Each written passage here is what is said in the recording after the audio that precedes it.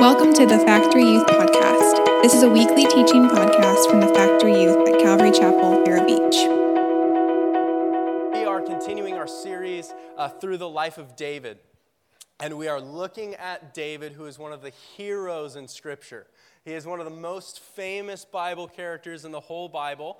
And he is a man that the New Testament would call a man after God's own heart. That David was a man that lived in such a way that he glorified and honored God so much that he was a man after God's own heart. David was the second king of the nation of Israel and following King Saul. And so far we've been looking at his life, and his life has been pretty interesting. It begins the way that we are introduced to him, a king anointing party that all of his family was invited to apart from him. He wasn't invited by his dad, but he was actually the one who was to be anointed king. So he was out with the sheep, and we learned that David was good with being alone with God. And then David was again not invited to the battlefield this time. When his family was there, he comes with an assortment of cheeses like all good little brothers. They just come bringing gifts and comes to the battlefield and slays Goliath and has great faith amongst great opposition. And then we saw that as he was anointed king, before he became king, he was appointed as the chief musician in the palace of the king. He is best friends with Jonathan, who is the son of the king. He marries the daughter of the king. But then some great difficulty comes up in David's life when Saul, the king of Israel, his father-in-law, the father of his best friend, decides that he wants to kill David. And in a moment, David's whole life changes. All the fame and all of the comfort and the family and the friends that he once had, now he can no longer be with. So it sends him running off.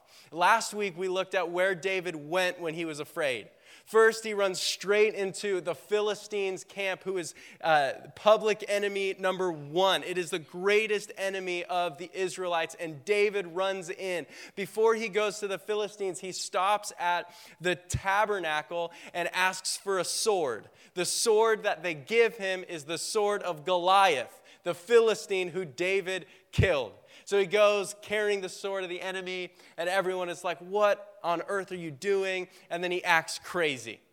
And he's screaming and yelling. There's drool going down his beard. And the leader of the Philistines goes, what do I need another madman for? Get out of here. And so it sends David off running again. So where we meet up with David, he is on the run from not only King Saul, but also the Philistines, but primarily Saul, who is trying to find him to kill him. And so it sends David running here. 1 Samuel chapter 22 and verse 1, it says this: David, therefore, departed from there, meaning the land of the Philistines, and escaped to the cave of Adullam. Everyone say Adullam. So when his brothers and his father's house heard it, they went down to him, and everyone who was in distress, everyone who was in debt, and everyone who was discontented gathered to him. So he became the captain over them. And there were about 400 men with him. That's what we're going to look at this evening. If you would, close your eyes, and we're going to pray together. Lord God, I pray that you just fill this place. Lord, I pray that your presence would come upon this place and would fill our hearts. Lord, I pray that as we look at your word, Lord, that you would be speaking to us. Lord, we don't want to sit through another class. We don't want to sit through just a long monologue. Lord, we want to be here in your presence. Lord, help us to set aside distractions or things that would take our mind or our heart away from you, Lord, and be the center of attention here tonight. In Jesus' name, amen. Amen. A couple years ago, Julianne was teaching at, my wife Julianne, give it up for Julianne, everybody.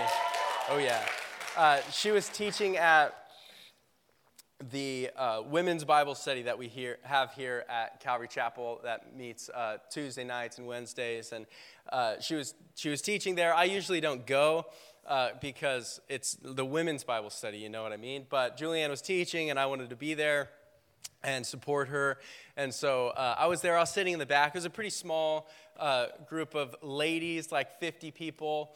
And I was sitting there listening to Julianne, and all of a sudden, there was just like loud noise happening in the courtyard of the church. It sounded like screaming or something like that. So a bunch of very brave older ladies got up from the back row to go investigate. So they get up, and they're like, oh, what's all that racket, you know? And so they go out, and I followed them because I was kind of curious. So we walk out of the back of the sanctuary into the lobby, and in the courtyard, there's a man having some sort of altercation with a police officer. So they're screaming back and forth, and so I go up and I say to the ladies, like, hey, I think the officer's got everything taken care of. Why don't we just go back into the sanctuary and finish the Bible study, and everything would be fine.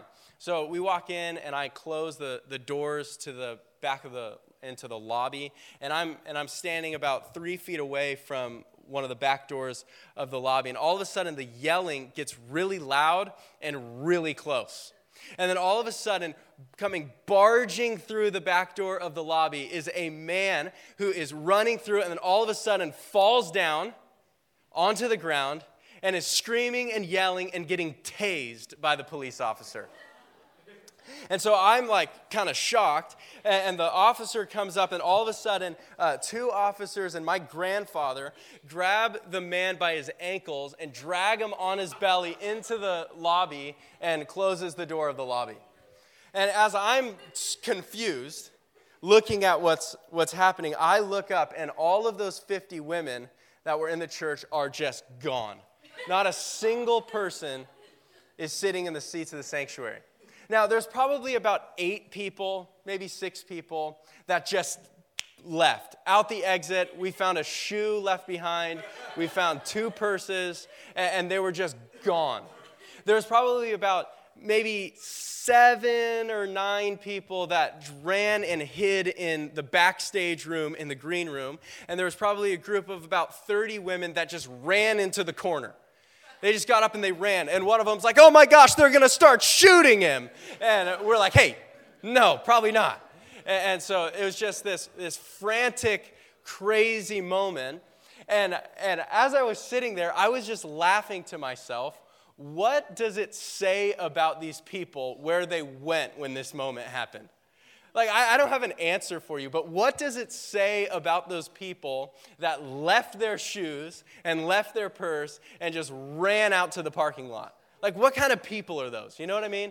And what kind of people are the ones that just go to this secret room in the back that only a couple people in the church even know about, and they're hiding, there's a fridge back there, maybe they're eating snacks? Or what does it say about the person that runs into the corner of the sanctuary where there's no exit and nothing happening, but that's just where everybody else went, and now they're going to start screaming and yelling that maybe the situation's going to get worse?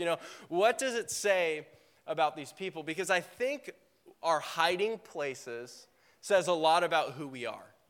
Now, I don't have an answer for what kind of people these people are, but I think where we go and where we hide when a situation gets difficult or when a life gets hard, I think it says a lot about our character and who we are.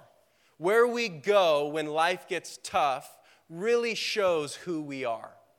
And so my question for you this evening is, what is your hiding place? What is your hiding place? Where do you run to when there's a moment that is difficult? What is your hiding place when life gets hard? What is your hiding place when things don't go according to plan? Where is your hiding place when the situation gets too tough for you to handle on your own? Where is your hiding place? For David, his hiding place, first we looked at last week where to go when you're afraid. And David went to all sorts of places, but here we see that he runs to the cave of Adullam. Now, that word adullam in Hebrew, which is the language that this book of the Bible was originally written in, it means a cave of refuge, or a cave of hiding, or a cave of hiding place.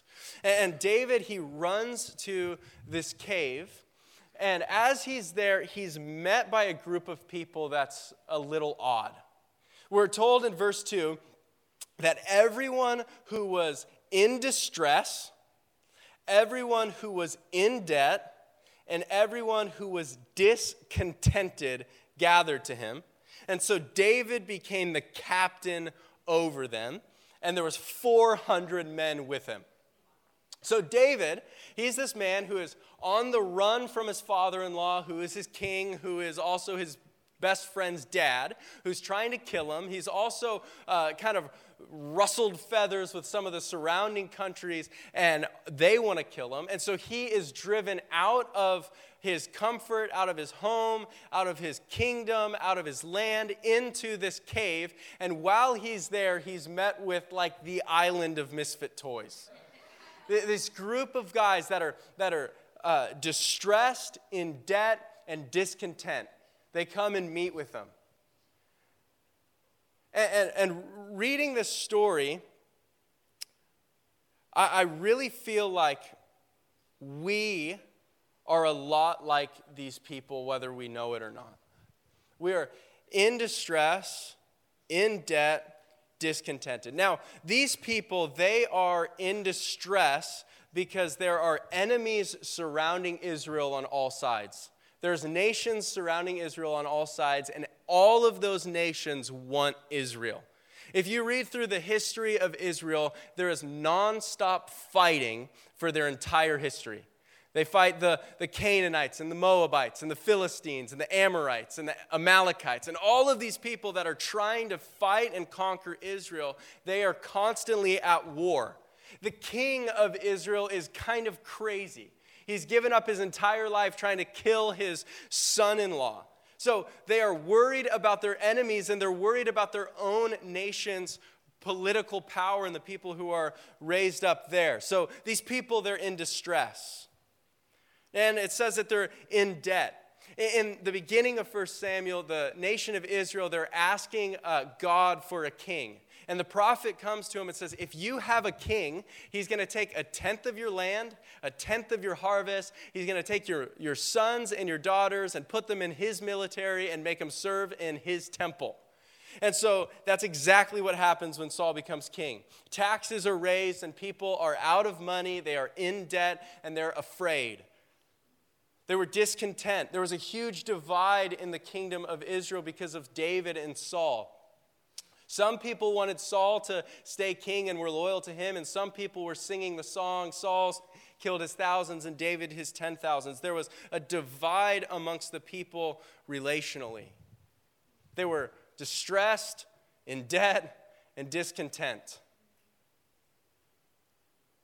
Here in America, about 78% of people deal with overwhelming anxiety.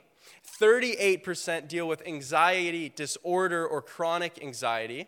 In a study done in 2022, 72% of Americans have severe symptoms of depression, and 53% of people have a poor mental health status. About 40% of students are so overwhelmed by stress, it causes them to skip meals, impacting their mental and physical health. In 2020, suicide was the 12th leading cause of death in the United States. There was 45,000 people who died to their own hand and 1.2 million people who attempted. I think we're distressed. 80% of Americans have what's called consumer debt, averaging nearly $40,000 worth of debt. That is apart from medical bills, student loans, and mortgages. America's in debt. Nearly 50% of marriages end in divorce, and 1 in 20 American adults have been married 3 or more times. I think we're discontent. And we read this story, we see these people that are running into the cave, and we're like, man, these people are down and out, but that's us. We're distressed, we're in debt, and we're discontent. The Bible tells us that we are indebted to sin. The Apostle Paul would write that we were slaves to sin. That the wages of our sin is death. Peter would say that we were not bought with something perishable, silver and gold, because silver and gold couldn't pay our debt, but only the blood of Jesus could. We are indebted.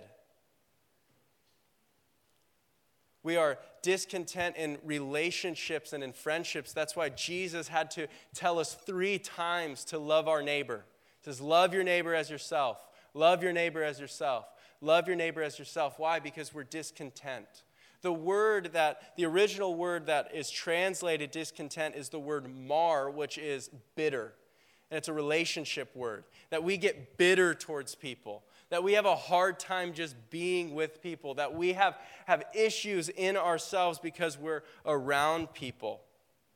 But the crazy thing about this story is not that there's bitter and indebted and stressed out people that are running to a cave, but it's who they are turned into. And First Chronicles in chapter 12, this is what we're told about these people that run to David. Some Gadites joined David at the stronghold in the wilderness. Mighty men of valor. Men trained for battle who could handle shield and spear, whose faces were like the face of lions and were as swift as gazelles on the mountains. There's another passage in 2 Samuel that it gives a list of all these mighty men that served alongside David, and they were the ones that came distressed, in debt, and discontented, but they came running to the cave. They came running to the hiding place. So how is it that a person who is distressed and discontent and indebted could become a mighty man of valor for the kingdom of God? Well, the missing piece between the two is what happens in the cave. The missing link between being someone who is indebted and distressed into a mighty warrior for the kingdom of God is what happens in the cave. David in this story, he serves as what's called a Christ type. In the Old Testament, we could read stories, and the characters in the stories, they exemplify the character of Jesus. And David, in this story, he exemplifies a characteristic of Jesus. It says that all of these people that are down and out, suffering difficulty, going through hard times, they come to David, and David becomes the captain over him. In Matthew chapter 9, there's a similar story where Jesus is sitting down at a house, at a table, and Pharisees come up to him, and they ask a question. Look at this, Matthew 9, verse 10. Now it happened as Jesus sat at the table in the house, that behold, many tax collectors and sinners came and sat down with him and his disciples. When the Pharisees saw it, they said to his disciple, "Why does your teacher eat with tax collectors and sinners?" When Jesus heard that, he said to them, "Those who are well have no need of a physician, but those who are sick." One of the main characteristics of Jesus is that he doesn't need you to be perfect before you come to him. I think we have a misconception of who Jesus is, that we need to clean up our own life before we bother him with our problems. We feel like man, I'm too stressed out, I am too anxious, I'm too depressed, I'm so in debt. Like, I've been listening to Dave Ramsey, and I'm still in debt. It's a joke for like 8 of you guys, but I'm going to make it anyways. And we're like, I just need to clean up my act, and then I'll really come to God. Like, I just have some sin in my life that I keep struggling with, that is a difficulty for me. Once I overcome that sin, then I'll come to God and really be surrendered for him. Once I get this out of my life, or once I overcome this, or once I get better at this, then I'll be serious about my relationship with God, because I don't think God can be bothered with me yet. Like, I'll clean myself up and be a little more presentable, and then I'll come to God, and God will do something in me, and God will use me. Like, I know he will, but I just have some work to do beforehand. Jesus, he associates himself with tax collectors, people who are disgraced by their society, and sinners who are looked down upon. And Jesus is sitting at a table, eating with them, because he didn't come for the healthy, he came for the sick. And as I said before, I think we all are suffering from a sickness, whether it's fear and worry or sadness or suicidal thoughts or ideation, or it's just our sin that we all struggle with. Whatever it is that we're dealing with, we are sick and we are in desperate need of a physician. And Jesus is that person. And David, he exemplifies that character of Jesus in the cave. Because David is the one that becomes captain over these people and turns them into mighty men of valor. Because people who are surrendered to God, they become restored by God. God is in the business of restoring people when they come to him with their disease. God actually wants you to come to him with all your imperfections, all your insecurities, all of your sinfulness, all of your brokenness, because he is willing and able to change you from the inside out. That's the message of the gospel. God restoring and saving broken people. Your problems aren't too big, too bad, or too broken for God to redeem you. We just need to come in all of our brokenness and all of our insecurity and all of our bad circumstances. We need to go to God. Look at what David does in the cave. Psalm 57 and Psalm 142 were both Psalms of David that were written as he was in this hiding place. Look what he says, Psalm 57 verse 1. He says, "Be merciful to me, O God. Be merciful to me, for my soul trusts in you, and in the shadow of your wings I will make my refuge. Until these calamities have passed by, I will cry out to God Most High, to God who performs all things for me." Psalm 142 verse 4, it says this, "Look on my right hand and see, for there is no one who acknowledges me. My refuge has failed me. No one cares for my soul. But I cried out to you, O Lord. I said, you are my refuge, my portion in the land of the living." David physically, he runs to the cave of Adullam. He runs to the cave of refuge. He runs to a hiding place. But here he confesses that his true hiding place is in the presence of God. He says, my refuge, my cave has failed me. The comforts of my life has failed me. My relationships have failed me. My father-in-law has failed me. My family has failed me. But you, Lord, are my refuge. We see when the difficulties come in David's life, his hiding place is in the presence of God. And in the presence of God, we see our ashes turn to beauty. We see our anxieties turn to peace. We give God our sorrow, and he gives us joy in return. But we need to be serious about seeking the presence of God. It's not just a thing that we do on Thursday nights or Sunday mornings. It's a thing that we live for. David was a person who lived for the presence of God. He desired the presence of God. He gave God access to every bit of his heart. There's another psalm that David would write after he makes a horrible mistake, and he says, "Search me, O God, know me. Lord, I give you my anxious thoughts. I give you all of me." And we need to be like David, who takes refuge in the presence of God and is serious about the presence of God. Say, "Lord, search me and know me. You can have all of me.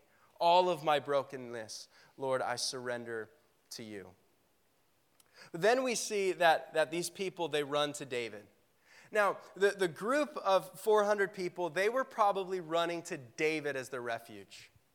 David was this prominent leader in Israel. He was this powerful man. He was also very godly and the great leader. He was a military leader in Israel. And so these people that were in distress, in debt, and discontented, I'm sure they were running to where David was because they thought David could help.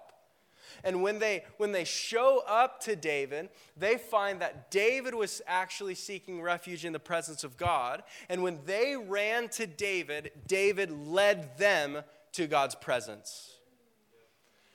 And I think so often we try to handle our hard situations on our own. I think that we feel embarrassed when we're going through something. We feel awkward when we try to communicate what's going on. And so we hesitate to go to people that could actually help.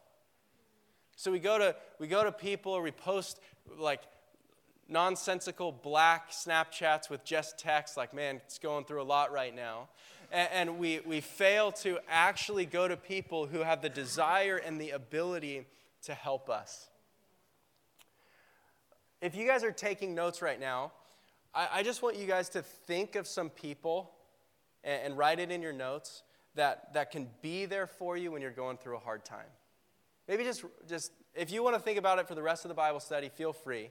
But just write down some people that when I am in distress, in debt, and discontented, I'm going to run to this person because I know that they can help me and lead me to the presence of God. And if you can't think of anyone, Nate, Hannah, myself, Julianne, write all of us on that list because we're there for you. David was a person that people looked to when life was hard, and they ran to him. They ran to David because I don't know what's going on in my life, but I think David might be able to help. And we need to have people who not our refuge in the sense of God, but our refuge that will lead us to the presence of God. We need people that can come alongside us and encourage us and help us through tough situations, because we can't do life alone. We were never intended to do life alone. We were never intended to be distressed, discontent, and in debt all by ourselves. The beautiful thing about the church is if you look around, it looks a lot like the cave of Adullam. You look around, everyone in the cave was in distress. Everyone in the cave was in debt. Everyone in the cave was discontent. David, he was that person too. And when we look around in our life, I don't need a perfect person to help me. I just need someone that will lead me to God. I need someone that would listen to me and lead me to the presence of God. Last thing, the worship team, you guys can come up here as I close. Looking at David, he ran to be alone. He ran to find safety in this cave. But he was willing to be interrupted. David, he ran to this cave to seek protection and to seek safety. And we see in the Psalms that he wrote in the cave that he was seeking the presence of God, that he was seeking God in prayer. He was praising God for who he was and for what he's done. And all of this stuff that was going on, I just imagine that he's deep in prayer or deep in writing a song, and then there's like knock on the cave door. And he looks and he sees all these people, and they're like, hey, I'm Cheyne, I'm in distress. Oh, me too. Hey, all you distressed people, we're going to go in this corner of the cave. Like 150 people go, man, I'm in massive debt. I owe so much money in taxes. Like my credit card debt is up to my eye. I was like, oh, that's great. We're all meeting over here in the cave. It's like, I'm just discontent. I'm on my fourth wife and I don't even like her. And they're like, oh yeah, me too, I'm over here. 1 in 20 of them, so how many that is. So we see all these people, and they come, and David was seeking God in the cave. But when these people came, David was interruptible. David became captain over them. His priority for going to the cave was to seek refuge for himself. And when these people came, he said, I'm going to lead these people. I'm going to become captain over them. My life isn't perfect. Gosh, my life is chaos. But I'm going to help these people. I'm going to lead them to the presence of God, and I'm going to be a leader over them. That's what we're called to do as Christians. Sometimes we think that our problems, our difficulties in our life, we need to spend all of our time just trying to fix it, and we need to be perfect before we have any platform. But God is bringing people that, like, I just want to lead these people to God. Like, I'm in distress. Like, David's like, gosh, I'm in debt.